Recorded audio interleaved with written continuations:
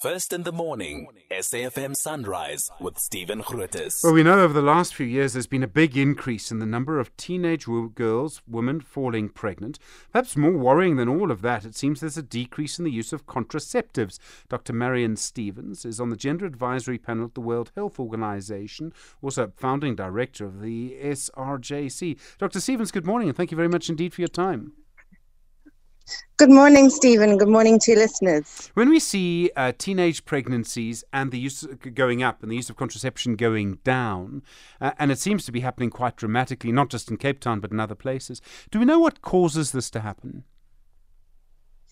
So, Stephen, we've had these conversations before with quite a lot of regularity, and I think we need to kind of go back to kind of basics and look at our history and where we've come from.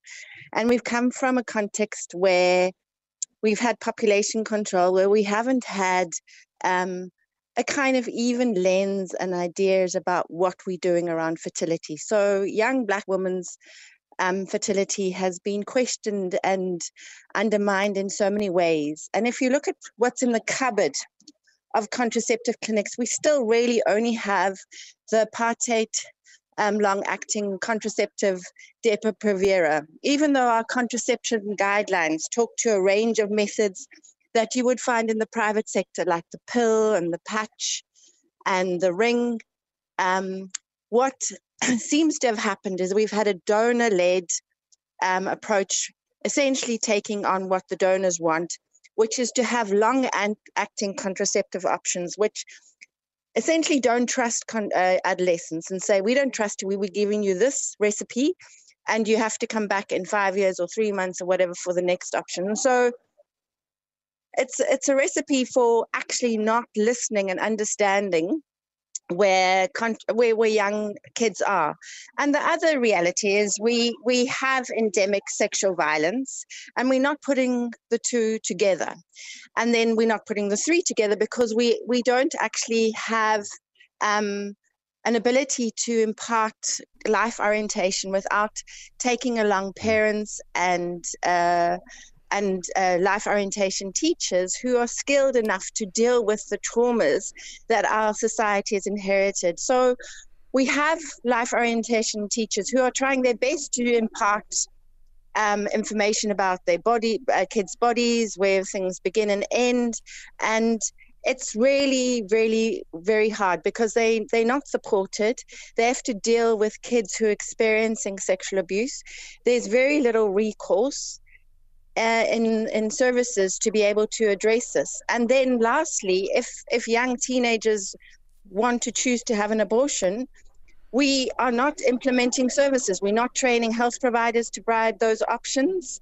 There are public-private partnerships with groups like Marion Stevens taking over these services completely, denuding all our local public services. And so we don't have great sexual and reproductive health services. What we do have is fantastic providers, and we have fantastic managers in the province and in the country, but they're not supported by the health system, by management, and by systems that provide reproductive health commodities. Dr. Stevens, so, I mean, is there a sort of I understand the practical problem, and I can imagine officials saying, look, we want to, we're being forced in a situation where people are being given what's available, not what they should really be given, and so they lose choice. Is there a sort of attitude, or maybe the word's conservatism, that's holding things back, or is it really a resource problem? I think it's both, Stephen. I think you've probably hit the nail on the head, because we haven't really had discussions and opened up. Our healthcare providers, while they're trying very hard, there is no sexual and reproductive health course that's provided to nurses or doctors through their training. They're not trained to do the range of contraception options that are available. It's something that happens post-qualification if they choose to do that. And the other reality is that our reproductive health commodity budget is essentially a donor budget, and we're not putting the national fiscus in. And so if we're talking about the issues of decolonization or about transformation in South Africa, what we're doing is we're focusing on other issues and we're not actually putting money into choices and options for young Black women.